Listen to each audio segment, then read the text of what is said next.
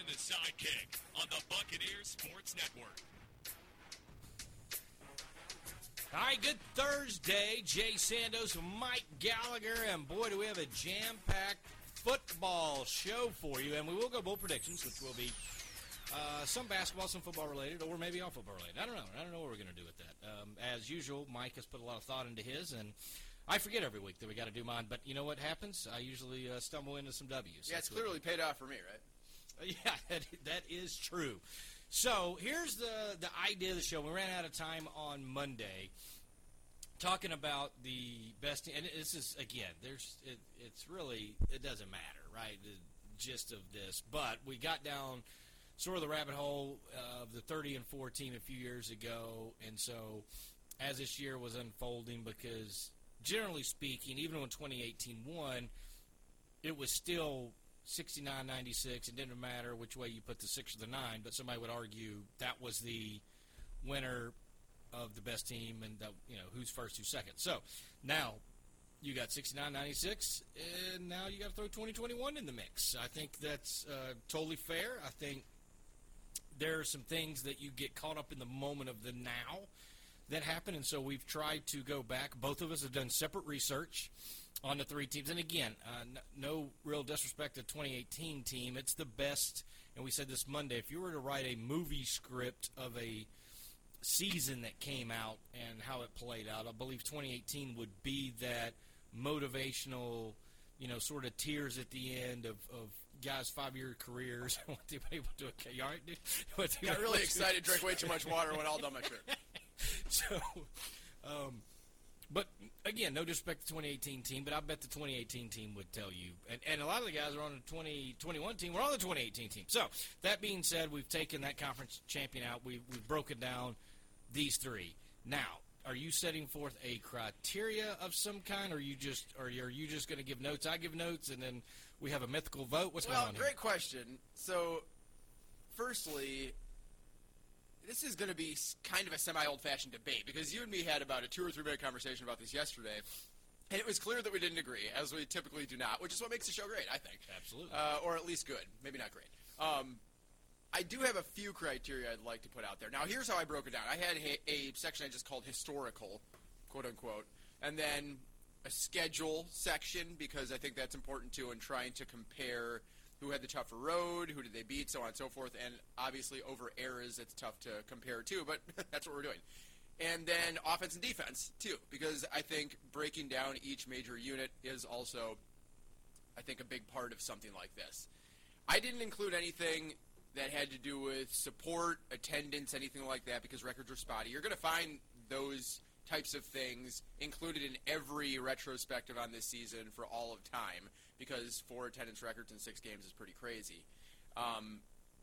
Tried to keep dramatics out of it as well, because that can muddy the waters a bit, and I wasn't around for the 69 or 96 team, and that wouldn't be fair to those seasons. Obviously, what made this season that much more special was the fact that it came down to the final play, championship-wise, and then the insane comeback in the postseason against Kennesaw State.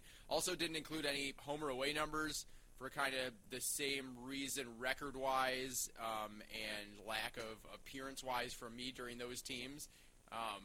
Just tough to compare those things. Didn't look at individual awards because the landscape is so much different now. More teams, tons of different places giving awards. Statistically didn't look at national rankings, just where teams stacked up versus each other in ETSU's record book. So there's a little bit of explanation and criteria, maybe a disclaimer, whatever you want to call it. I think you should open it up.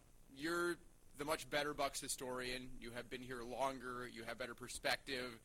You will be wrong at the end of this if we vote and we disagree, but you do have the better perspective and the opinions and really more information. So feel free. I may go through my little sections as we go along, but this can be kind of a free-flowing conversation. I'm excited for it. Yeah, so I try to start with sort of schedule, who played who, ranked teams, just to kind of wrap my head around, because I think it matters when you talk about some of this, is certainly if a team played more ranked teams, I think you factor that in. If you beat an FBS team, I think you factor that in.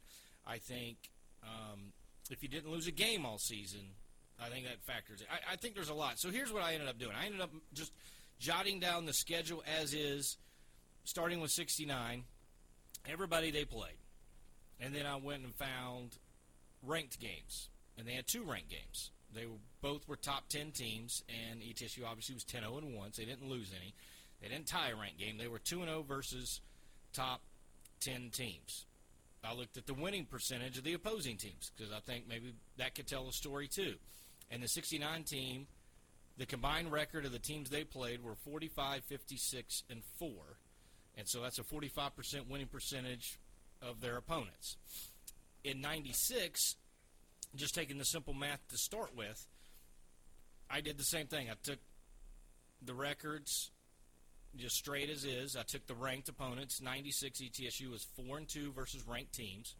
And they were 2-2 versus top 10 teams. The winning percentage of that season opponents were 59%. They were 90 and 63. Wow. Then you look at, plus that, I also put a side note that they were, now again, this is unfair, 69 didn't have playoffs, so that's very difficult to factor in. But 3 teams in the Southern Conference made the playoffs in 96. 2021, ETSU was 3-1 against ranked teams. They were 1-1 against top 10 teams. Winning percentage, and North Dakota State is still playing. Is this fair? I went ahead and booked them for the championship. Well, looking at recent history, I say you're spot on. I just, and if we're off one, it's either going to – so if they win out, the records will be 75 and 74. If they don't win out, it'll be 74 and 75 or something like that. So it'll still be 50%, right? They won the opponents won 50% of their games. Then I went and tried to look on who they lost to. Well, in 69, I got a big old circle around no loss. Yeah. In 96, ETSU lost to an FBS team. They lost to the national champions, and they lost to the national runner-up, the 2 teams that played for the championship. So the number 1 and 2 teams, which were ranked number 1 and 2 when they played them. Then, 2021, I circled FBS win. I think you have to factor that in. Lost to NDSU, which I put in parentheses, national champions, because I believe they will. And then some other team that I just couldn't write down. But we all know who the other team is, right? I just didn't want to physically write that down. So that's where I started with, and to try to figure out some numbers. And then that's where I started to sort of mind jam myself, because I'm like, okay, you look at 3 teams go to the playoffs in 96 in the league, so the league was stronger. You look at the overall win percentage. Clearly they played better teams as far as win percentage and won more games, and then who they lost to. But then I'm going, 69 didn't lose any. The one major game they played in which they were a severe underdog, they throttled a team. They did beat Chattanooga. I think that's also a factor in my mind, whether it's fair or unfair. And then, going 2-0 against, they played 2 teams that were 4th, obviously at different times, that were 4th in the country, including Louisiana Tech, and won out there. Then you look at 2021, and you're going, okay, you did lose a big rivalry game, which has a lot of juice into it. You did lose probably national champion, but you did have an FBS win. But then the league wasn't quite as strong. And in fairness, the league wasn't strong in the OVC that year either. The league records in 69, Western Kentucky was 6-3-1, Eastern Kentucky was 6-4, Tennessee Tech was 5-5, Morehead State and Murray State were 5-4-1, and then Austin P and Middle Tennessee were still in the league, so it was 2-7-1, 1-9. And then the non-conference games, and I think this is where it probably hurt a little bit too. East Carolina, which was in the Southern Conference, was 2-7. Chattanooga was independent back then, 4-6. And of course, they played the bowl game. The Grantland Rice was La Tech 8-2. If you look at 96, obviously Marshall's national champions. They went 15-0. Furman was 9-4. App State 7-4. Then you get a little hazy because Citadel's 4-7. Georgia Southern's 4-7. VMI's 3-8. Chattanooga's 3-8. Western's 4-7. They played 14-1 Montana. They beat an 8-4 Villanova. Liberty was 5-6. They played Glenville State, which is 6-4, and East Carolina, who was at this time FBS. They won, I think it was the Peach Bowl versus NC State. They were 8-3 and had top 15 FBS wins. Now you go to 2021, and Mercer 7-3, and then you got a pair of teams at 6-5, or 3 teams at 6-5. Chattanooga, Furman, VMI, Western, Sanford's 4-7, Citadel's 4-7, Wofford, which nobody saw coming, 1-10. Then of course North Dakota State, I've got 14-1. Kennesaw State, a solid 11-2. Delaware State 5-6. UVA-Wise 5-6. Vanderbilt 2-10. So looking at trying to break down just the league number and then take a non-conference out, you got a slight edge, 96 over 21, but it's a slight edge. It's really not that much if you look at that. The only difference, I think, was the top end of the league was good enough to get in the playoffs. So that's what. So that's where I'm kind of stuck. Is it better that, and one won the national champion? And I will say this, and this was in the period where the Southern Conference was really rolling because Furman had won in the early 90s. Then you're talking about Marshall going back-to-back. 2 years after this, Georgia Southern starts their back-to-back. Then a few years after that, App State goes 3 in a row. So for a 12-year period, it was like 9 of 12 champions were in the Southern Conference and were rock and roll. So that's sort of because it's hard. You really just can't go. And our debate yesterday, which was fun, which was I think East Carolina it was way better than Vanderbilt. 8-3, bowl game won 2 top 15 team wins. But Vanderbilt's in the SEC, and you throttle them by 20. So it's really it's hard, And in '69, there was none of those games. There was not a money game. You didn't do that. So, and they played a couple less games throughout the year to begin with. They only played 10 games plus a bowl game if you were lucky enough. So you only played 11 games. Where again, I just read you Marshall played 15 games, and so there's a lot more things going on. But that was my starting point. Where did you start? So let me just go on schedule. I'll summarize what you said, throw in my own twist, and then kind of give an opinion. It seems like the right way to do this part. And then I'll go to where I started because I just want to set that baseline for the 69, 96, and 2021 teams because I think there is an element of headlininess to this type of thing, right? Like, all right, what's the 20 words on this team that makes the quick argument that says that it's the best one ever? But on schedule, 1969 team had the most memorable win in program history. Is that fair? Yes, I still think that. Always mentioned to this day. Test of time. Absolutely. Whenever people say, oh, yeah, ETSU football, yeah, did you hear when they beat Terry Bradshaw in the Grantland Irish Bowl? They will bring it up sometimes when Terry Bradshaw's on national television that he lost that game. Right. So clearly it has stood the test of time on a national level. Now, I get there's a bit of difference here between when the 1969 team beat these opponents and when 1996 and 2021 did, but I think it is funny that the 1969 team managed to beat East Carolina 7-0. Now, as you said, they were SoCon back then, not FBS. And they beat Chattanooga, something the 2021 team could not do. It's just interesting to see both those on the schedule. Common opponents, who do you give the edge to? Who do you give the edge? 5-1 score wins for 1969.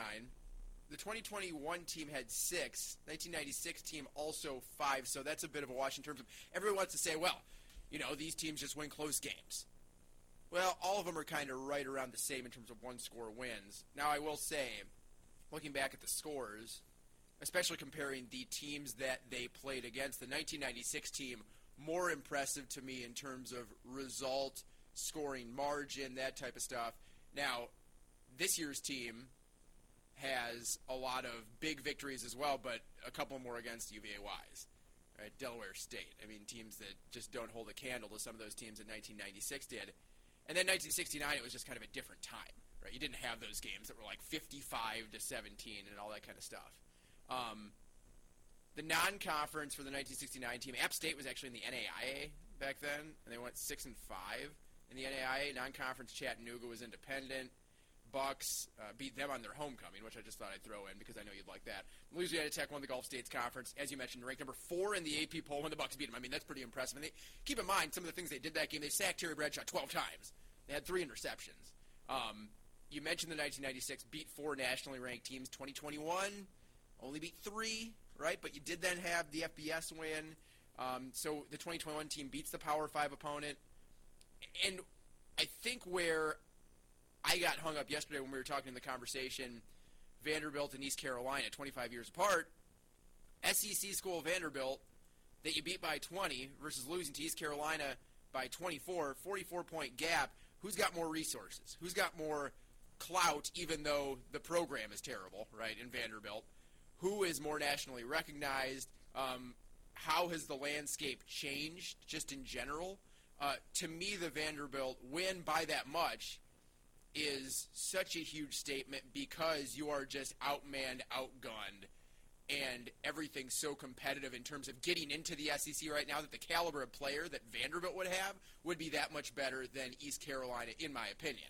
Now, I think I would say, to your argument, if East Carolina had been, a team that was more around the level of Vanderbilt in terms of 2-10, 2-3 wins, obviously then you've got a drastic shift towards 2021. But when you do have an 8-win team and you go and do what East Carolina was able to do that year versus a Vanderbilt team that was so miserable, it is compelling to say, well, you lose by 24, but that team would have beaten Vanderbilt by X amount of points this year if you just look team versus team and take out all the resource factors, conferences, the way that the Power 5 has emerged and grown and such, which I don't think you can do. But if you do that, then it is interesting to say team versus team, who's better, and then how does the fact that you lost by 24 in 1996 versus won by 20 in 2021 change how you think about it? Both the 1996 team and 2021 team beat 5 opponents by 20 or more, only 2 for 1969, as we mentioned, kind of a different game. Schedule-wise, it is difficult because there are different arguments that I could see for each of the teams. As you mentioned, the undefeated. That is kind of a trump card if you get into certain conversations. But the 1996, I was not aware that the 3 losses were to, I knew the FBS loss, but then to the number 1 and 2 teams in the country. That is pretty shocking. I mean, my eyeballs kind of popped when he told me that. But then you only got 2 losses here in 2021. You beat 3 ranked teams at 4 in 1996. I think schedule-wise I maybe give the slight edge, despite the Power 5 win, to 1996, but it is very close to a wash for me. Here's the headline on each of these teams for me. 69, the only undefeated team, right? Won the school's only OVC title. Pretty impressive. 1996, slight edge on the 2021 team in ranking because they got to 7th nationally at one point in the year. The Bucks got to 8th. Also, a slight edge over ETSU in seeding. The Bucks were number 6 that year. I know there were 16 teams versus 24. Every team was quote unquote seeded then. It was 1 through 16. No title for the 1996 team. Yeah, back up just for a second because the rankings, I think you say it, and you didn't yada yada, but here's the important part to remember. The respect for the Southern Conference, if you won 2 or 3 games in a row in the league, you got ranked and were ranked high just because you were in a great league. In 2021, you had to commit a capital murder to get ranked. I mean, seriously, I don't know. I mean, when the national media is writing that Randy Sanders isn't even the top 5 coach and the disrespect that's going on.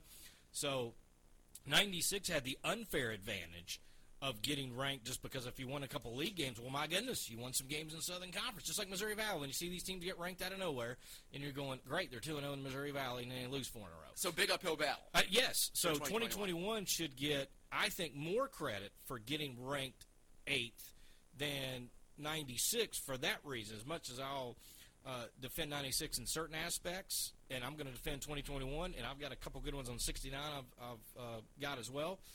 But one of my big arguments for that, if you want to use rankings of where the national media thought you were, that's one of my big arguments, was because it takes a lot. I mean, Chattanooga had to beat ETSU to barely get in the top 25, and you're trying to tell me that at that point in time they weren't a top 25 team. I scoff at anybody who, they didn't end up top 25. That's fine. Maybe they're right, but that's not the long game, right? You're supposed to go where you are in the season at that point, and there's no reason Chattanooga should not have been ranked at that point. And my goodness, I'm defending Chattanooga.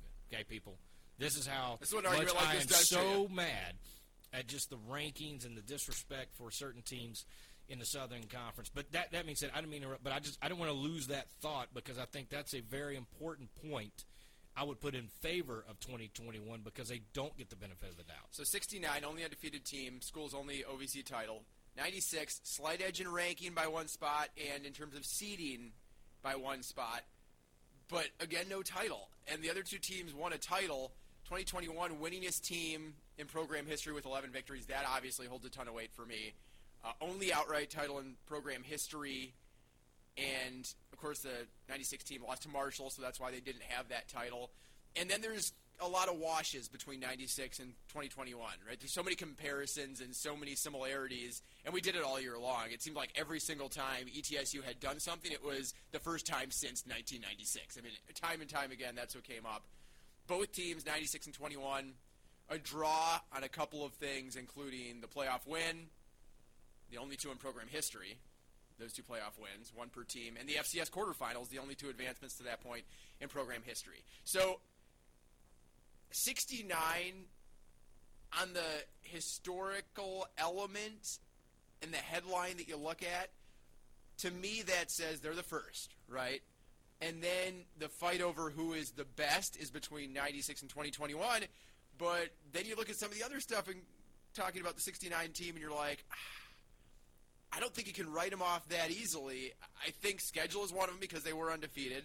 I think the fact that they did win the title, and just because of there's a couple of stat things that we'll get to, but just because of the different era that it was in, I think that the instant inclination from specifically people like me, you do better about this than I do, but specifically people like me is to say, look at the stats. I mean, they don't even measure up. And look how many points they were putting up. And, I mean, it's soft. I mean, they couldn't have competed with these two teams. Like, guys didn't even work out back then. You know, like they have pads, leather helmets. Like, you know, you go back and you start to rip them on things that are not really important because all they could do is play the game at the time. All they could do was beat the teams that were put in front of them. And they did that without exception. The tie, I guess. But you know what I mean. No losses. And they didn't have overtime. I mean, who right. knows if they would have won an exactly. overtime game. So right. Just so different, but that doesn't mean you can automatically just say, well, they don't belong in this conversation. They absolutely belong in the conversation because of the way that they moved through that year. The fact that they did something that had never been done and still has never been done in this university's history. The fact that they took a title, they, for their time, were arguably, and this is why we're having the conversation, better than the 96 and 21 teams for their time, which is why this conversation gets a little bit unfair for the old school teams because we are used to judging things based off new school terms, right? So those are the headlines for me. We went through the schedule. Where do you want to go from here? Because I've got offense and defense. Let's start with defense because I think the one thing that 69 is going to have trouble competing with is going to be on offense. But I think there's a good argument for 69 Agreed. being the best defensive team. Agreed. So I think we start defense because I'm afraid if we do, and I was trying to look up special teams. I didn't get enough time to do that, and that's hard to quantify too because there's not great punting team. Right. So there's some. I mean, it was incredible. There's some things there, and anyways, I think we start defense. Why don't you go and I'll fill in some gaps? I'm with you that 69, I think, might be the best defensive team. Third best in Buck history, allowing just 224 yards per game. I mean, that's incredible. Forced a crazy amount of turnovers. In fact, 2 of the top 3 interception marks in program history came from that year. So Tyree Robinson has 11 interceptions. And there was a man on that team that had 11.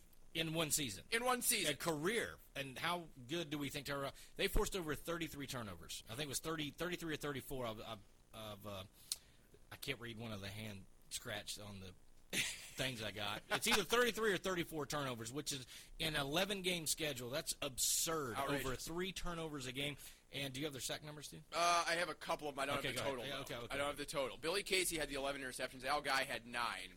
And up front, the 12 sacks against Louisiana Tech. I mean, this 2021 team had 22 sacks all year long.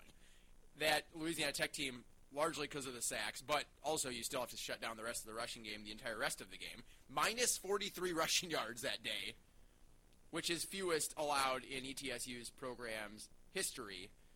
Collected 2 shutouts to the 69 team, held 5 opponents to single digits, and allowed just 1 to score more than 20. Allowed, I did the math because our record book does not reflect any point-per-game totals before 1970. 9.8 points per game. That is the greatest in Buccaneer history by a couple of points. What are the sack numbers for year-long? It was the second. Now, again, this is a stat I had to go do because in our record book we do not have that overall, but it was 49 sacks overall. So about 4.5 per game. Again, you're looking at 3 turnovers per game. You're looking at 4.5. You're looking at 220 yards. I mean, built on defense and just, again, the game was grinded out a bit differently, but still, field position, defense, grind them out. And so that it's hard. I mean, because honestly, some of these, I knew the interception numbers were there. Yeah. Because somebody had asked me, well, where do you think, Tyree or somebody is on that? And I'm like, I'd already knew just from going through the history books over time. I was like, well, he's not even in the best single season with his career. And they're like, what are you talking about? So I knew that. But I think and again, they didn't keep up with third down conversions. There's a lot of stats 69 won't have because they just didn't keep up with it then. But for the stuff that they do have, it's hard not to look at those numbers and just think of how gaudy they were, and especially when you look at the sack number, and teams weren't throwing the ball that much. Right. I mean, you're talking about a jailbreak. Okay, so the turnovers, the sacks, the total defense, to me, they win all 3 of those categories. Here's the argument for the 96 and 2021 teams, if you want to make them. 1996, and again, just a different game. 69, they're running it more, so the 69 team does not rank in school history in broken down rush and pass defenses and such. But the best run defense of the group, 1996, 121 per game allowed, 4th best in school history, 33 yards better than this year's team. And it was pretty shocking to me to see that 154 yards per game were allowed by the CTSU defense this year. But you look at it and you say, okay, Kennesaw State and NDSU both put up right in the neighborhood of 280 yards on the ground. So that skews those stats that looked good a lot of the year to all of a sudden looking pretty pedestrian. That 1996 team held 8 of their 13 opponents to 20 or less, but they don't rank top 10 in program history in scoring defense or total defense per game. 2021, you could actually argue the fall defense was less prolific than the spring defense, because the spring defense earlier this year ranked 3rd best in rush defense per game, 9th all-time in total defense, and 6th in scoring defense. This 2021 defense had probably, in the fall, the greatest red zone defense ever, but finished nearly 100 yards per game outside of the top 10 in program history in total defense. Didn't rank in rushing, passing, or scoring defense. They gave up 27 or more in their Final Four and 48 to Samford after giving up just 23 points total all non-conference season. So remember, after the non-conference, we were saying, oh my gosh, this defense has only gotten better somehow. It was incredible in the spring. What's it going to do this year? And I think partially because it was beat up, especially up front, and especially late on in the year when you had to face 2 of the better rushing teams in the country year in and year out.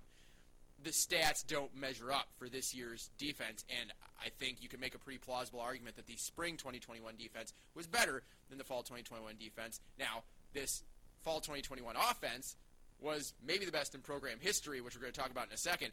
But on the defensive note, while I think schedule, I favored 96. Historical, I kind of said, well, first versus best, and the best is kind of being split between 96 and 2021, but the first was 69, and how do you measure that? To me, the historical element's kind of a wash, which is why we're having this conversation. Defense, to me, favors 69. The 69 defense, I would agree after doing this. I would rank it 69, I think, just as you did, then 96, 2021. The one thing 96 had was what we saw at North Dakota State, the defensive line for ETSU. All those guys got a cup of coffee either with the pros or arena or XFL or all of the above, all 3 of the front 3. And then you look at some of the best tacklers in ETSU history, and it's Mario Hankerson, it's Derek Fudge, it's Tarek Robbins. They're all top 10 guys. Now, Donovan Manuel would have stayed. He would have been there. Folks was injury plagued, so he just didn't get there. Dylan Weigel did, but he was on the 18 team, not the 21 team. So the back end, though, that's what's a little bit interesting because although we love, Adam Walton and Oh, yeah. some of those guys, but the back end, and you'd have to say 69 because all the interceptions and all that. Right. Then you would have to say 2021 would be there after that, and then 96 would lack in that, which, again, we're splitting hairs before Adam hears this and calls me, but we're splitting hairs on this, right? This is what we're doing. But I think from defense, I think 69, the more I got into this, I did not expect that. And that's one of the fun things when we're doing this, you get to dive in a little more. So my check mark goes to 69 as 1, 96 2, 2021 3. Agreed. Fair? Agreed. Okay, now we go to offense.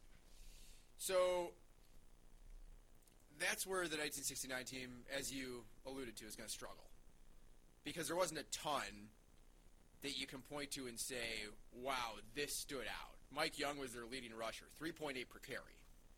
Now, again, teams were more prepared, I think, at that point for the run, and it was like everybody's keen on the run, and then you throw it here and there. But if you look around the other years during that era, 3.8 is one of the worst yards per carry numbers that you'll find of leading rushers in terms of yards per carry for ETSU. Even going back to that era, 815 on the ground for Mike Young. Larry Graham was the QB, about 125 per game, through 12 interceptions. And total yardage-wise, now, more of a defensive game, again, understood. But total yardage-wise, a little over half of what the 2021 team was able to gain. Now, 1996, I think you'd agree, best passing game in school history. Yes. Because you're not going to have the 2021 team, now they're in the conversation, but knowing that the run predicated everything that ETSU did on the offensive side this year, that was, second fiddle to Quay Holmes, Jacob Sailors, so on and so forth. Almost 3,000 yards in a season from that 96 team through the air, just over 2,500 this year. Again, in the conversation, but I think that you have to give it to Greg Ryan and that group. They were also tops in passing touchdowns, completions, so on and so forth. Pretty much every significant stat offensively. They had, and Will Huzzy can go up and get about any catch you want. No doubt. The difference is B.J. Adigan and Anthony Stringfield. Adigan could go get it, and then he just had long touchdown run after. He could turn a 3-yard into a score at any moment. I don't know that ETSU has ever thrown a hitch and someone has gone the distance since football's been back. And so those two receivers are tops, I still argue, in the history of the school playing side by side. So it's a little unfair to Huzzy and them. But in the same token, the fact they're in the conversation and ETSU's passing game has come along. But you're right, predicated on the run, all that. So passing 100%, Greg Ryan, 96. Maybe it's a little unfair to the 2021 group, but there were guys that had chances to step up and be that second consistent guy. Now, Isaiah Wilson got hurt. That was unfortunate because it looked like he could be that. And then Malik Murray just didn't get as many opportunities in the middle of the year because I think he was skilled enough to be that number 2 that could be a big-time guy, but just didn't get the shots. Now, a part of this, and I don't know if you're tying it in with the offensive line or not, but the tight ends were better in 2021. Atkins, West, and all that, just blocking, catching, and again, I was fortunate enough to call on the Student Station 96, so I feel like I have a real good grip on some of these things, and the tight ends in 2021 were better in 96. That's an advantage to the 2021 team. And so it's kind of twofold because I think they were better blockers, number one, and they were certainly better pass catchers. So wide receiver, quarterback, I'd go 2021. Tight ends, I would go 96 with the quarterback and the wide receivers. I would take the tight ends from 2021. So 2021 had literally the best offense ever. Right now, we look at the record book, and it's just across the board. They have the stats. They obviously had the wins that were spurred on by a lot of late offense, but 425 points shattered the 1996 points record by 47 points. It was 378, 425 for the 2021 team. Most points per game, total offense, most yardage ever by about 300 yards over the 1996 team, rushing touchdowns and total touchdowns, most ever. Second ever in rush yards, most per attempt by almost a half yard per carry. And if you know how much this ETSU team ran the ball this year, that adds up to be a pretty significant amount of yardage. Almost a half yard per carry better than the next best team. Completion percentage, interesting enough, is almost the exact same between 1996 and 2021. Not to rub it into you, but not quite 62%. 1996, I think, has the greatest passing game. 2021, I think, has the greatest rushing game. Now, you look at the other element of the offense that the 96 and 2021 teams were maybe putting in the backseat. 1996 was 5th ever in rushing yards in a season, and the 2021 team was 4th ever in pass yardage in a season. So, as you mentioned, there's a lot of hair splitting that we need to do because especially the 1996 and 2021 teams offensively are so close, so mirror images of each other as long as you're flipping, what led the offense, which was passing in 96, rushing here in 2021. My vote for the offense is 2021 because of the records that they broke, because they limited turnovers so well. I'm not saying 96 didn't do that, but it was impressive how Tyler Rydell went from, what he was 7 months ago to what he is now. And I know we're not trying to break down individual stuff, but the fact that he was a freshman All-American and made that kind of progress and was able to lead an offense that's so heavy on run checks at the line, recognizing defenses, making sure that you can put those guys in the right position, and the fact that, quite honestly, when you look at pass yards, like we said, they're only 400 or 500 yards off of that 1996 team.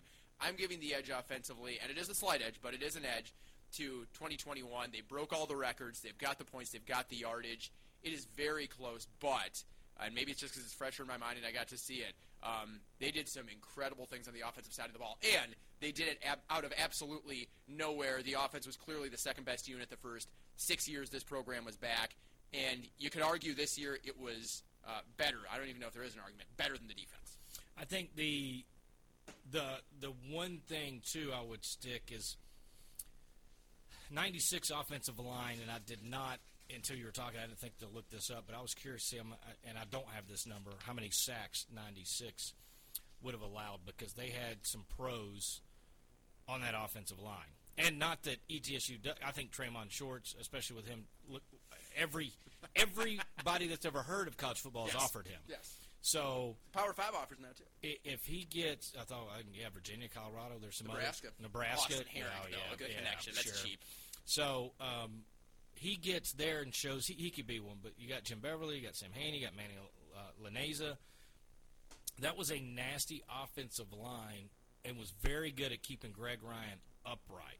And so that's the one thing. But you look at the running numbers, right, and it's hard to argue. Now, 96 put the ball up in the air a few more attempts than what we saw in 2021. But you are splitting hairs because it would have been a hard argument years ago. People would scoff at you if you would say there would be a better tandem in the backfield than Walker and Edwards.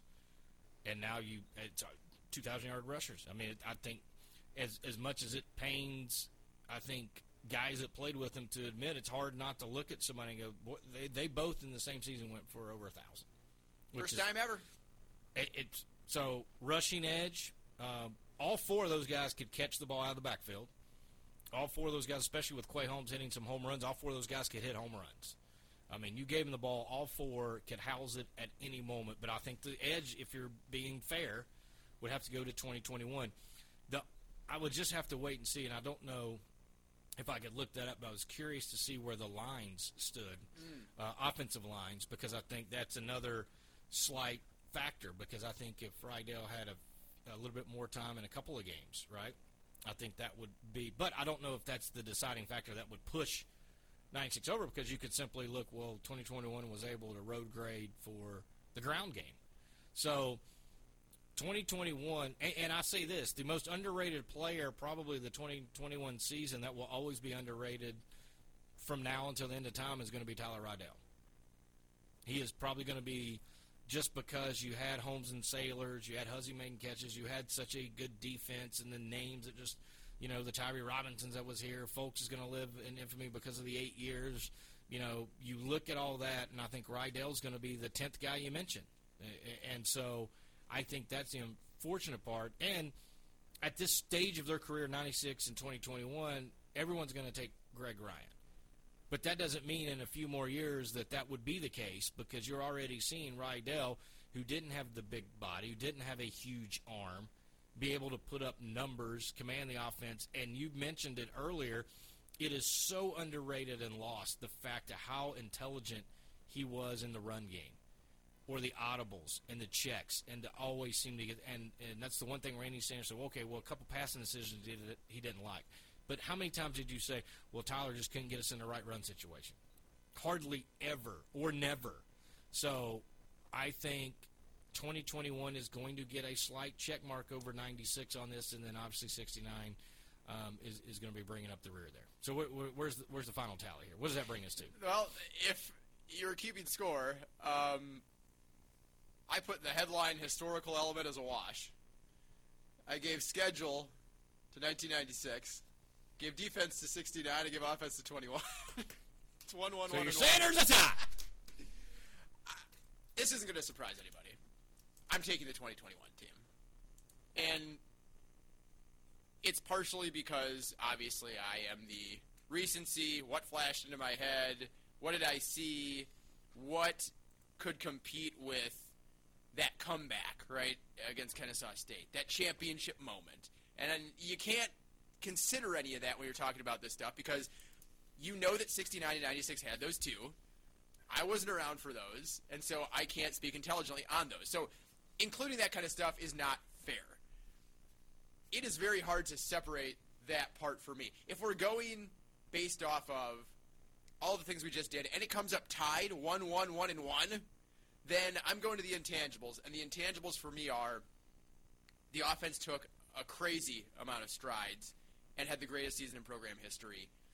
The Power 5 win, obviously I argued a bit more for Vanderbilt on that versus the East Carolina win, and that's where you and me, I think, differ. Or the East Carolina loss, I should say, where you and me differ. The 96 team, 24-point loss to East Carolina. The 2021 team, 20-point win over Vanderbilt. I take the win, you take the loss. And if you just look at kind of the storybook nature of how this went, and then you talk about storybooks, we'd have to bring in 2018, but they're probably fourth on that list of the conversation that we're having. You look at how things unfolded, everything that the team was able to accomplish, the record-setting offense, the fact that they were so good in the non-conference and the defense, and then came up with the clutch defense that they did in the red zone, the Power 5 win, the playoff appearance, going on to being on the biggest stage.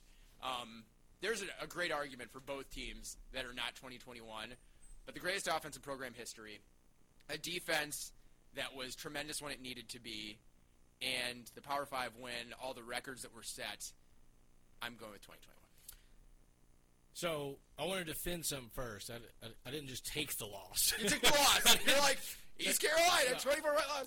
So my argument basically, just to defend that point, was if those two teams lined up, East Carolina is going to destroy Vandy. Do I think the 2021 team would be good against that? And so to put that in comparison, App State was 9-3.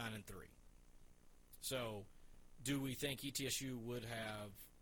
My thought is, did the 2021 team, could they have kept it within 20 of that? That would be the team I would use. If they went up to Boone this year, first game of the year, could they have kept it within 20? That's sort of the argument. And let's say, okay, if they kept it within 17, does that mean that's a win? No, but I mean, I think you're splitting here. But that would be my argument is East Carolina at that time had a national recognition. They were putting guys in the NFL with Jeff Blake, David Garrard at quarterback. And so there was they were sort of the App State of the state of North Carolina at that time at the FBS level. That was my only argument. And to be that fair, was my only defense of that. I didn't just say, well, they lost FBS, so it's fine. Right. You I summarized it. Yeah. I skipped all the BS and just got straight to the point. And it's a very valid point. East Carolina's, if you just, in the scheme of the world, just like App State, in the scheme of the world of the budgets, and the fact that you play in the most power conference that just for being in the conference, you get like $300 million.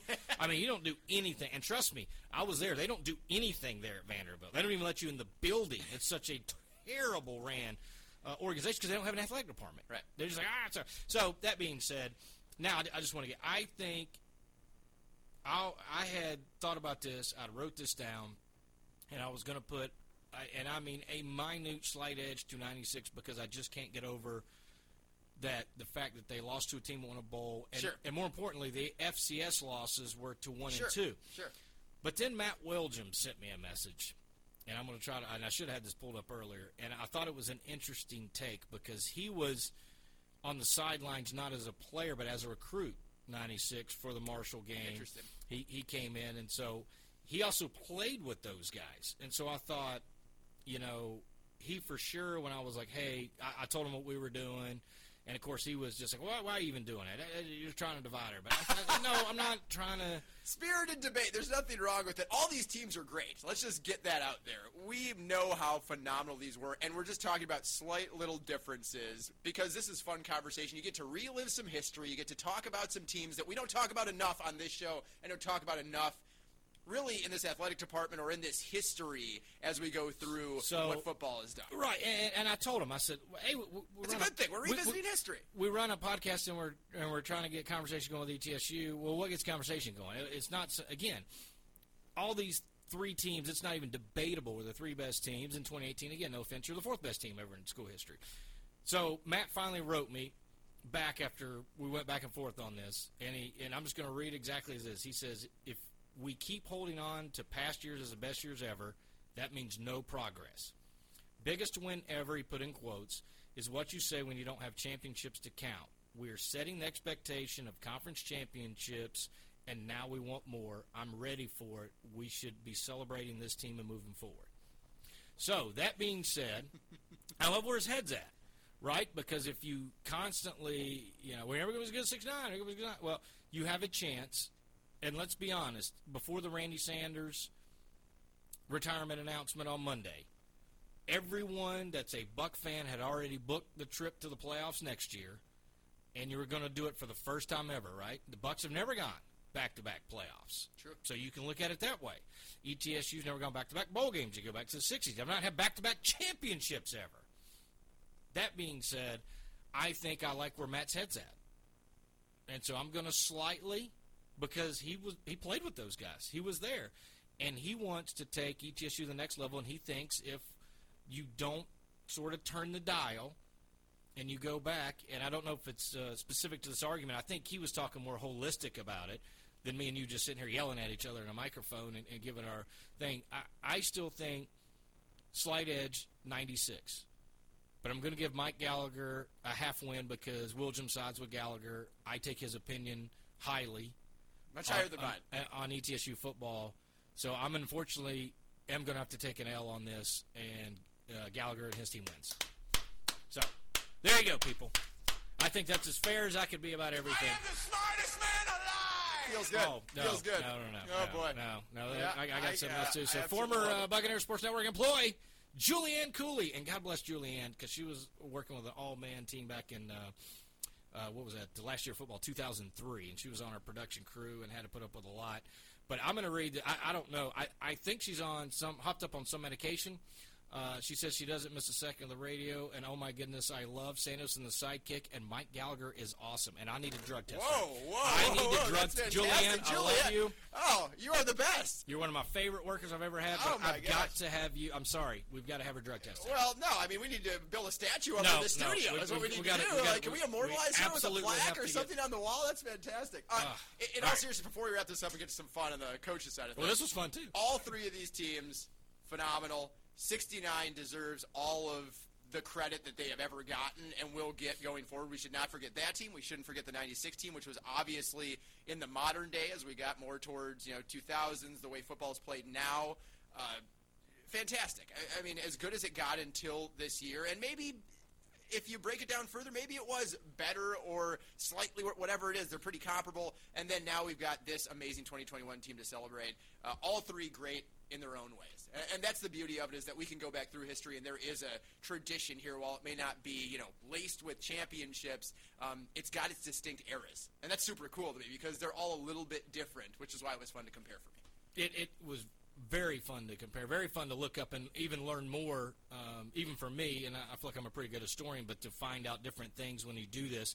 I also think it's fun to see the guys from 69 and 96 lose their ever-loving mind for the team in the now. And not, yeah, for sure. And not having football for a while and then getting them back and seeing how much these guys want those guys to succeed, just like we saw Brandon Walker do the video of, hey, man, I'm glad you broke the record. Yeah. I'm so happy you did. So even though we're debating this, these guys aren't. These guys are like, I want them to win as many games as humanly possible, erase all of our records. I want ETSU to be on the map again. and the numbers came out, and ETSU's on the map. 1.77 million views. I think it was the most in 4 years. So if nothing else, it told FCS in America, hey, you can keep getting these retread games all you want to, but if you get some new blood in there, maybe you guys should be wanting that and wanting to pump it up there. Craig Haley and all these other national guys that don't want to give anybody credit, maybe you want that because that will drive some numbers. And you want to talk stats, numbers, and facts, the 1.77 million spoke for itself. A lot of people to watch. The other game was like 670,000. Almost 3 times as many. So suck it. ETSUs. All right, yeah, what do you got? almost. Commercial break. You'd be amazed to learn what one Tennessee lottery ticket can lead to. For you, it could be lucky, but for others, it could open the door to so much more. With more than $6 billion raised for education, the Tennessee Lottery has proudly funded over 1.5 million scholarships and grants. That means, on average, more than 130,000 Tennesseans every year continue their education just because you played. The Tennessee Education Lottery, game-changing, education-benefiting fun.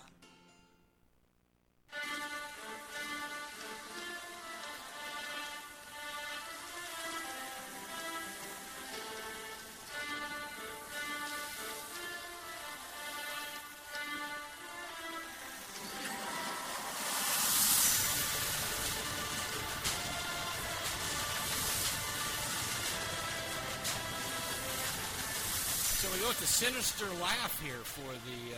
I don't know how this goes. All I know is you preface this on Monday. We're going to do your thoughts on the initial coaching search and some names, and I'm assuming you're going to take this super serious. That's what I'm assuming. Well, apologies to people for not getting to it on Monday. The show is already going it would have been a 2-hour show if we would have done this. It was a super emotional moment because we obviously didn't know what was going to happen. Yeah, exactly. And so we had content bump it, right? This coaching search is ongoing. And so we figured there wasn't going to be a coach named by Thursday. So our speculation, our serious takes on, and that's where we should probably start, who will the coach be for ETSU after Randy Sanders announced his retirement on Monday? Who's that going to step into a great situation and inherit a team that, for all intents and purposes, it certainly seems like is going to be, regardless of what has happened so far in the transfer portal with Donovan Manuel and Tremont Short, so on and so forth. There's a couple of others that have put their name in as well. Not as big of contributors, but still, big pieces of the team. Regardless of who goes in, I think you're still going to look at ETSU as a favorite next year. And I think that whoever the coach is in this hotly contested coaching search, where the Bucs, I'm sure, are fielding a ton of calls. I'm sure Scott Carter, Brian Nolan are on the horn daily, consistently. But that's why we bumped it. And now it's here, and we're going to start with our serious takes and very slowly walk Jay Sandos down a dark and odd path. I just want to put a disclaimer. None of these names are official. Yeah. There is a two-man committee. It is a fullback and a doctor, one being the president of the university, Dr. Nolan, the other one being Scott Carter, athletic director. We have no inside info. This same thing as basketball. When everyone sends me messages and drops me names or asks me if it's true or not, I didn't know Simon Harris and Desmond Oliver. I knew Simon Harris was going to be the coach when I saw it on Twitter. I knew Desmond Oliver probably about 2 hours before it came out on Twitter. That's typically when we find stuff out. Right. I knew before. Steve Forbes about 3 days early. Oh. That was the first. That's the only one I think I knew. I didn't know Carl Torbush until the day before. And again, I think that had even broke right about the time I had found out. So there's no inside info. I will give these, and I've not heard this. I don't know where he's going with this, but I will give you this. But I just want to put the disclaimer. These is by no means, and I'm sure as he gets towards the end, it's not going to be an official list. But these are by no means an official list. This is just us having fun and throwing names out there. Go. Okay, well, firstly, why don't you give your serious thoughts on speculation of who you think it might be, because you're going to be more plugged in than myself on this. Well, here's what happened, and here's what I think is going to happen again this year, and you just mentioned it. I even asked Randy Sanders, I was like, hey, did you throw any names out there? And he said, no, they were coming up with a short list. He said, all I told him was they didn't know I was available and interested in the job 4 years ago. And I had my agent reach out and say, hey, I know you wanted to talk to me the first time around, but I just took in the job at Florida State, and I'm a loyal guy, so I didn't want to hang them up after already taking the job and being on the job for a month. So you didn't know I was out there. This job is more desirable than it was 4 years ago. Absolutely. We just hit the national level. There are going to be people you never thought of.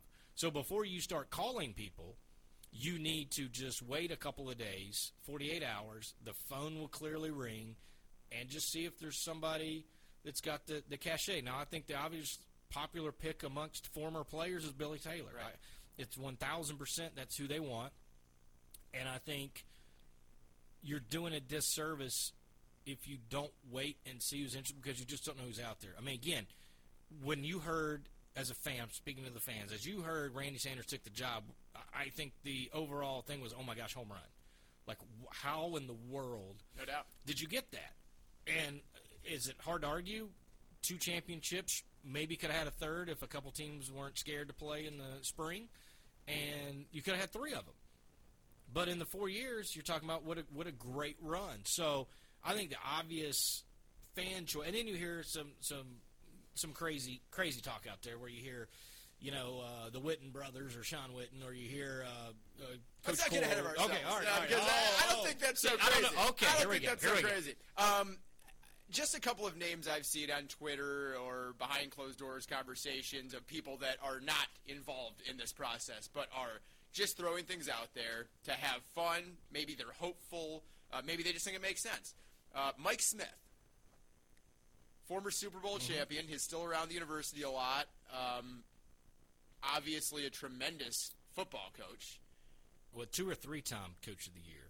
Right. I think it's I know 2 for sure. It might be 3-time Coach of the Year.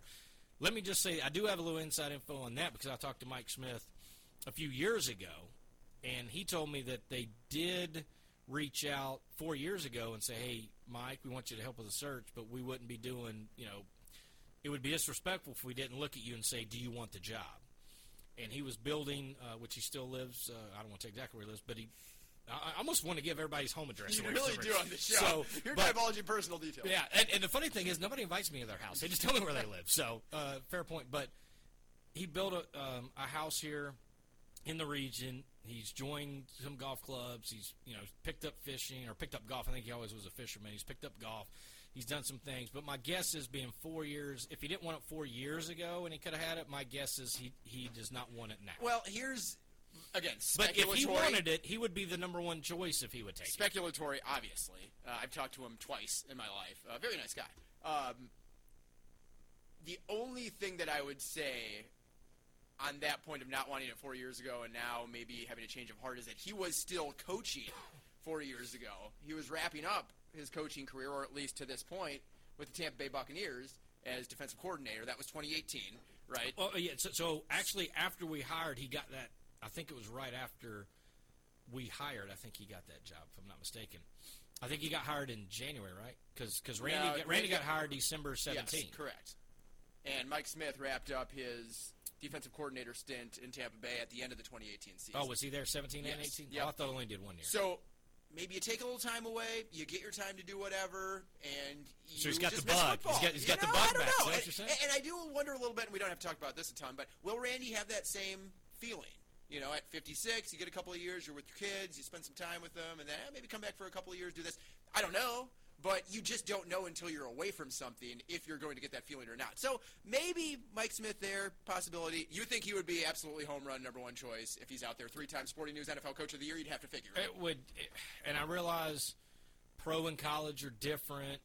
I do know Mike Smith, Billy Taylor are tight, and I don't remember if they overlapped 1 year or right back to back, but either or, they're tight. You would assume he would keep Billy, and plus Smith being a defensive guy, they would be able to. I think that would obviously. I think that's a home run hire, because Billy and some of the staff have been recruiting. I'm assuming Mike Smith would not change up a staff a whole lot. I don't know that to be true, but I'm assuming some of the key pieces I think he would keep in place. Now, I should say one little asterisk to me saying he was there through 2018. Mid-October, he was let go from Tampa Bay. So that's where But I'm still off. was You there, you were correct. I was off in the timing of that. T. Martin, former guest of Sandos and the Sidekick. Oof. He's been wanting to get the shot. He resembles in terms of era. Now, he was a player. Randy was the coach, obviously, of those teams, but Tennessee guy. Been offense coordinator and can't get a shot at head coach. Does he take that? That's an inch of Receivers coach for the Baltimore Ravens right now. Right. Which is a nice game, obviously. What was it, USC? I think he was offense coordinator. A passing game? Keep in mind, he came on Sanderson and the Sidekick 4 days before he was fired at USC. The Sanderson and the Sidekick so curse it's the anti. got So him outed. it's the anti pregame show thing, Yes, right? correct, So if you come yes. on Sanderson Sidekick, you get fired. But if you go on the pregame show, you're fine. Talk or don't talk to me. Okay. You're Okay. getting fired. Yeah, that's interesting. But I think he's been begging to get the chance and has not gotten the chance. We do know, right, wrong, indifferent, that He was offensive coordinator at USC for 3 years. I mean, that's ETSU does love the Tennessee people. But right, wrong, indifferent, love him. they do like that. That's an interesting name. Intriguing. I think if T. Martin called, I think Scott Carter would pick up the phone. Yes. Here's one that is not going to happen. I'm again slowly bringing you to a different direction than I think many would believe this would be headed. I wish, also a former guest of Santos and the Sidekick, I mean, all the coaching candidates, it's great. Come on the show, be considered, at least by us. And if he would have had the chance in 2018, if this job was open in 2018 again, and Randy Sanders didn't call, and he was obviously an amazing choice, and this man would have stayed on the path he was going down, I think that he would have a shot for the job then. And even if he just would have continued to coach throughout the last couple of years, Donnie Abraham was with Illinois in 2017. And then had to step away, right? I believe at the time it was just termed, personal reasons was stepping away. And then was with the Orlando Apollos of our favorite defunct football league, the AAF, in 2019. But that's been his only job since stepping away from Illinois in 2017 in terms of coaching. So, great connection. The fact that he was in coaching for a while, I really wish he would have gotten back into it full time. Now he hasn't coached in 2 years. Probably not going to just be able to pick up the phone and say, hey, come coach, since he's been out of it for a bit. But it would have been so intriguing if he would have, say, been at Illinois for another 3 or 4 years. Yeah, and I think his kid's playing at Marshall right now, which is just blasphemy for a guy played ETSU versus Marshall during that time. But, he's on Lovey. I think it was Lovey Smith's staff. And I think that would be an interesting one because there's just not that many, I think, ETSU guys that have played and significantly played that have gone on to coaching, and you always want to bring that around.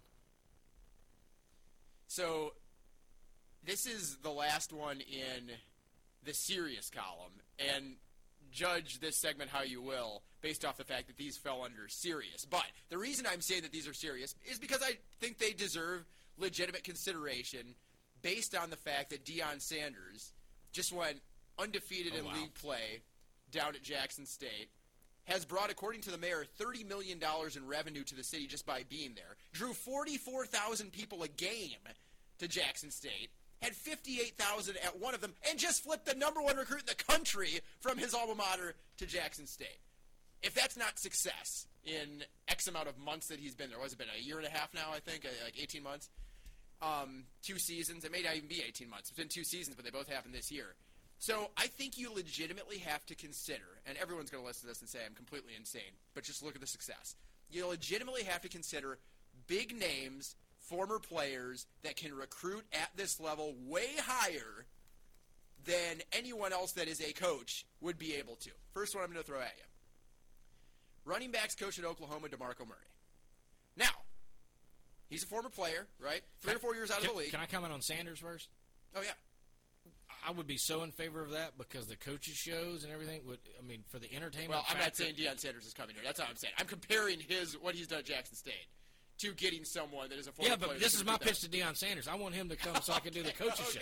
Yeah. I'm all in. Let's get primetime up here. Let's let him know we're just on national TV playing and that, and then the coaches shows. I thought Randy Sanders gave us some good sound bites. I've listened to a bunch of Deion's press conference. Boy, he can give you some good entertainment value down at the old Wild Wing Cafe. So I don't know what I need to do to pitch Deion this, but I would like to, not for anything other than the fact I'm selfish and want to have good coaches shows. Go. I don't even think you'd be needed on the coaches show. I think it would just be primetime goes Agreed. and talks for an hour. Agreed. You know? Okay, all right. Now as a derail, we go back. Yeah, keep in DeMarco mind, this Murray. is still the serious part. There is more ridiculousness ahead. DeMarco Murray, running backs coach at Oklahoma, he's only 3-4 years out of the league, which was surprising me. I think he was out in 2018. I didn't know he'd played that late, but those years with the Titans and such. I think he's still a big enough name from his time in the NFL to come in and not have prime time effect, right? but he's going down that coaching path. He's at a Power 5 school now. I think that's intriguing just because, again, you could get someone that has been there at a high level.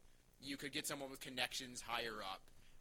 And you could get someone that has, quite honestly, done more coaching at a higher level than Deion Sanders did before he got the Jackson State job. Now, when looking at former players and people that have been in the league recently, big names, you threw Jason Witten in the "this is an absurd thought" barrel. Jason and Sean, either one. I think Jason makes unbelievable amounts of sense. I think that he would be, for this area, the prime time of Northeast Tennessee. He's an absolutely massive name. He was on America's team for how many years? He's one of the greatest tight ends in history. He just took up coaching down in Texas. This is his first year as a head coach of one of the high schools down there. We know high school football in Texas is huge. I'm sure he's drawing absolutely crazy amounts of numbers because he's Jason Witten. He is from right down the road. Why do you think that's so crazy? I think that if he wants to go into coaching, the fact that he's Jason Witten, he could come back home and he could start something here and get a boost at a level he could not reach otherwise, right? He's a high school coach right now. To go to FCS National Championship contending as ETSU is in your second year of coaching, brilliant win-win for him and the university. My guess is he probably likes living in the Dallas-Fort Worth area. My other guess is, I know that family's tight. My guess is he would push for his brother to get the job before he would get the job or would want the job. The other thing is, I don't know, coaching high school is one thing, and you sleep in your own bed, you're not recruiting, you're doing a bunch of other stuff. I don't know how much Jason would want to do that. And I don't know Jason Witten. I've called a few of his high school games when he played Elizabeth, and I was doing Tennessee High games back then, but I don't know that I've ever spoken one word to Jason Witten. I've talked to Sean Witten a lot when I used to do the high school game of the week on TV, but I don't know. I don't think Jason, my guess is he's going to live in Dallas-Fort Worth and not move. I think his brother Sean would probably have a better shot, and I don't know how realistic that is either, coming from high school Elizabethton, but my guess is he would have maybe a better shot than Jason. I don't think, and I don't know, and maybe it's one of those where it's a combo package. Maybe one's the head coach, one's a coordinator of some kind, or vice versa. Maybe Jason says, I'll take the job, I got to hire my brother. I don't know. The Witten name and cachet, and, Sean Witten played at Virginia Tech for Frank Beamer, was a graduate assistant, I think, for Fulmer at Tennessee. I want to say him and Dave Clawson were tight, and there were rumors of him going to maybe be the Wake Forest offensive coordinator last year, and probably, I don't know if that's still on the table or not. So there's a lot of things that Sean Witten has cooking for him. And again, how much can you do at Elizabethton before you look for the next thing? Right? To me, it would have to be Jason comes in as the figurehead like Deion is at Jackson State, and then you bring in the more X's and O's guys that are really going to dive into game plan, film watching, all that. And really what Jason is you kind of see how Herm Edwards has structured everything down at Arizona State. It's kind of like a business, the right? CEO, right? Yeah, right? He's the president, CEO, and he is not going to do a lot of the nitty-gritty, deep-dive stuff. Not to say he doesn't know football. He obviously knows football. But if you're saying he doesn't have as much of an interest in all of the things that go into being a head coach at the college level, well, let's take some of them off his plate and bring in Sean and have Sean be the guy behind the scenes, the Jason Shea, if we're going to compare a recent coaching staff to what we've seen here. Jason was the X's and O's guy, and Steve Forbes obviously knows his basketball incredibly well, but Jason did so much of the game planning and knew the plays backwards and forwards and called out the signals and did all that. He was your game day guy, where Steve could do a lot of he could do what he wanted, quite honestly, because he was the head coach.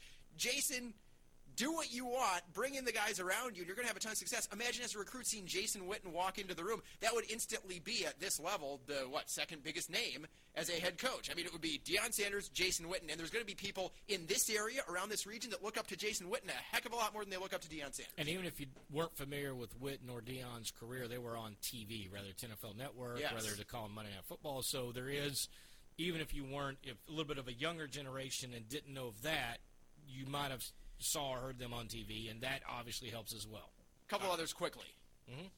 I know know you love this one. Wes Welker is the receivers coach for the 49ers. Just saying. Wes Welker, East Tennessee, wants to get into coaching, is at the NFL level, much like T. Martin, receivers coach at the NFL level. Makes a lot of sense to come and be a head coach here. Phillip Rivers, also a high school coach. I don't think he's moving his 29 children or whatever to East Tennessee, but if he were to be open to that, Phillip Rivers, another huge name, going to go down as a top 20, 25 quarterback of all time, huge, giant personality, big in terms of religion, which is huge in this region, you know what I mean? That would be an amazing fit. Okay, so those are the serious ones. Let's go to the crazy ones. How about just hire Jared Folks? I mean, he's been around college football. He wants to get into coaching. I mean, just boom, slide him right in. John Fox, former Panthers head coach, right? FCS champion with Boise State in 1980.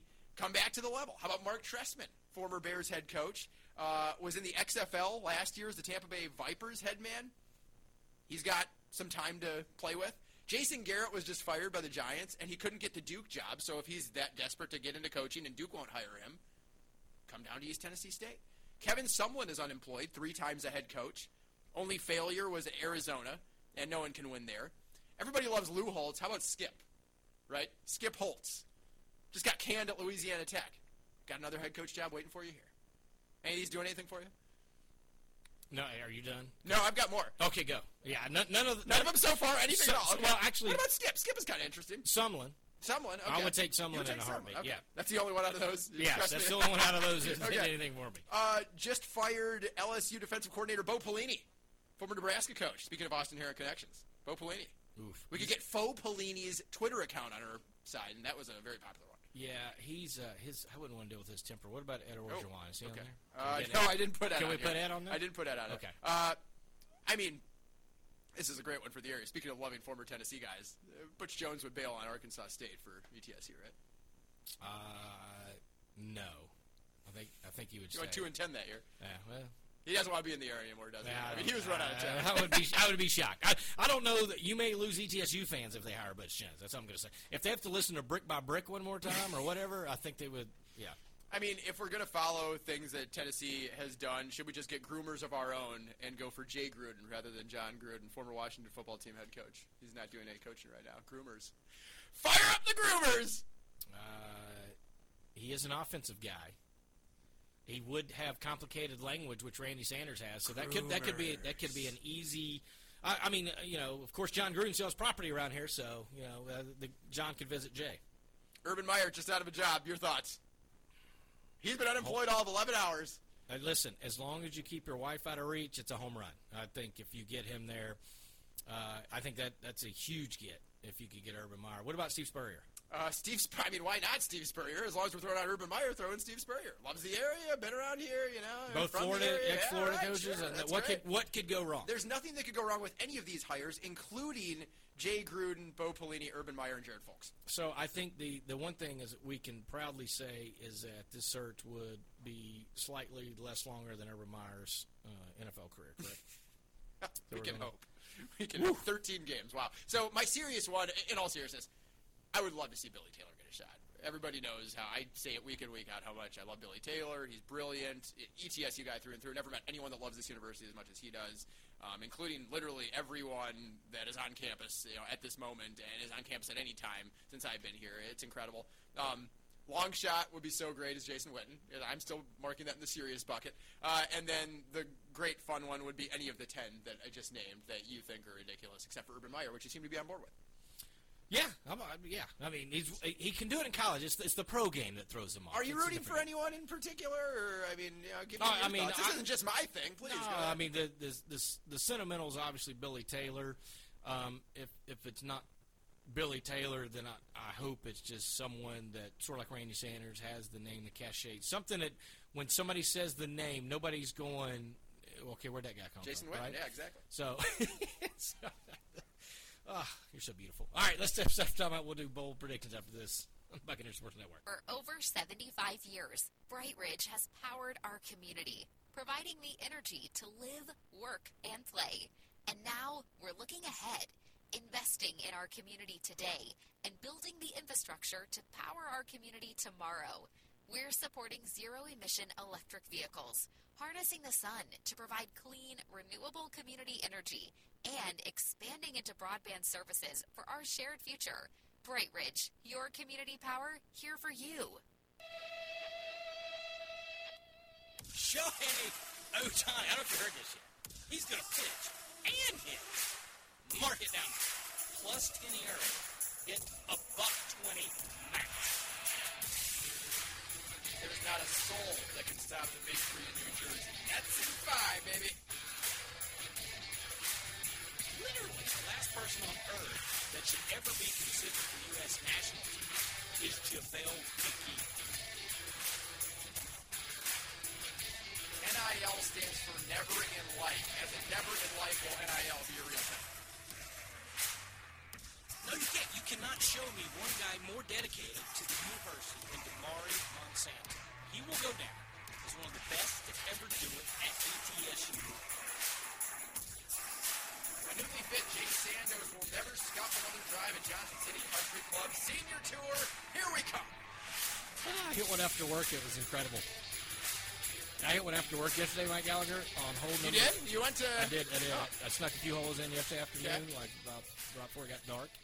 Hole 5, and I know this probably doesn't mean a lot to you or the listeners, but anybody knows Johnson City Country Club. Hole 5,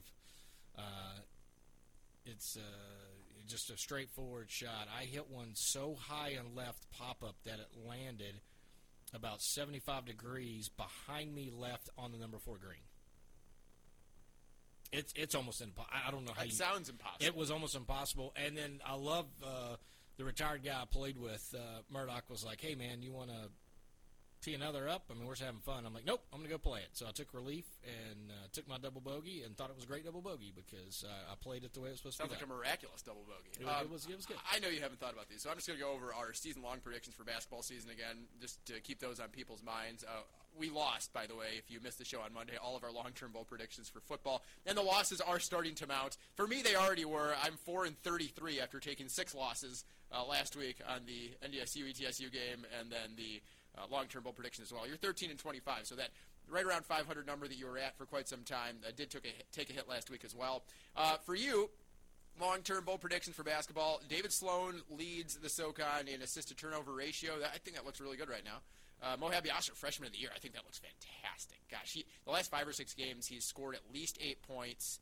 He's, I think, maybe starting to find the shot from outside a little bit because that's lacked in the early going of the year. But just a dog, like goes in there, mixes it up. He's impressive. Women's basketball will have a first-team All-SoCon player.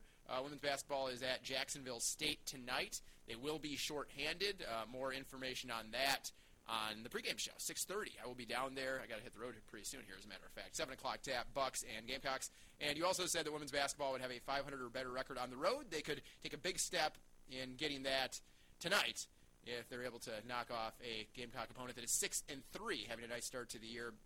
I don't think they've had a season below 500 in conference play. In the OVC, of course, now they're in the Atlantic Sun, but in the OVC since like 2016-17. Solid program. I said Ladarius Brewer will average 20 points per game or more on the season. Okay.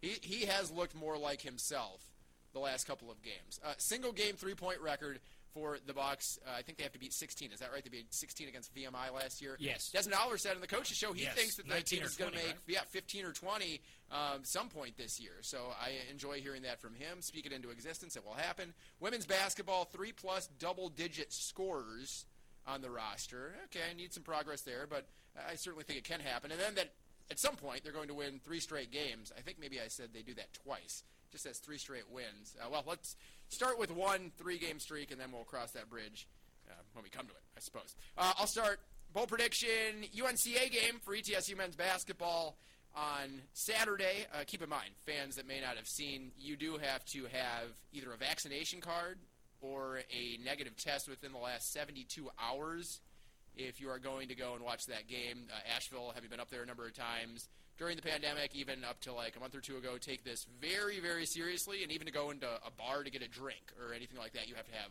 proof of vaccination or a negative test from the last 72 hours. So that is not unique to sporting events. It's pretty much anywhere up there. UNCA hasn't allowed more than 7 threes in a game this year. The Bucks get to double digits yet again, and, because I didn't think that was bold enough, and they beat the Bulldogs by more than Chattanooga did. I know you love that. That was a 5-point win for the Mocs. ETSU will win by 6 or more and hit 10 or more threes. Jordan King's going to go. He's going to redeem himself. I'm going to go a 20-point effort, Jordan King.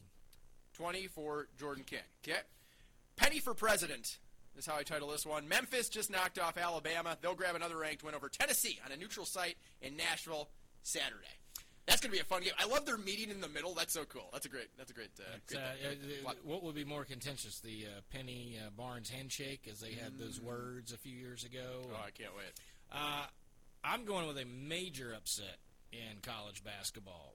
Oregon at home, who's 6-5, is going to take on Baylor, who's yet to play a road game. They've yet to play a road game? 9 games, yet to play a road game.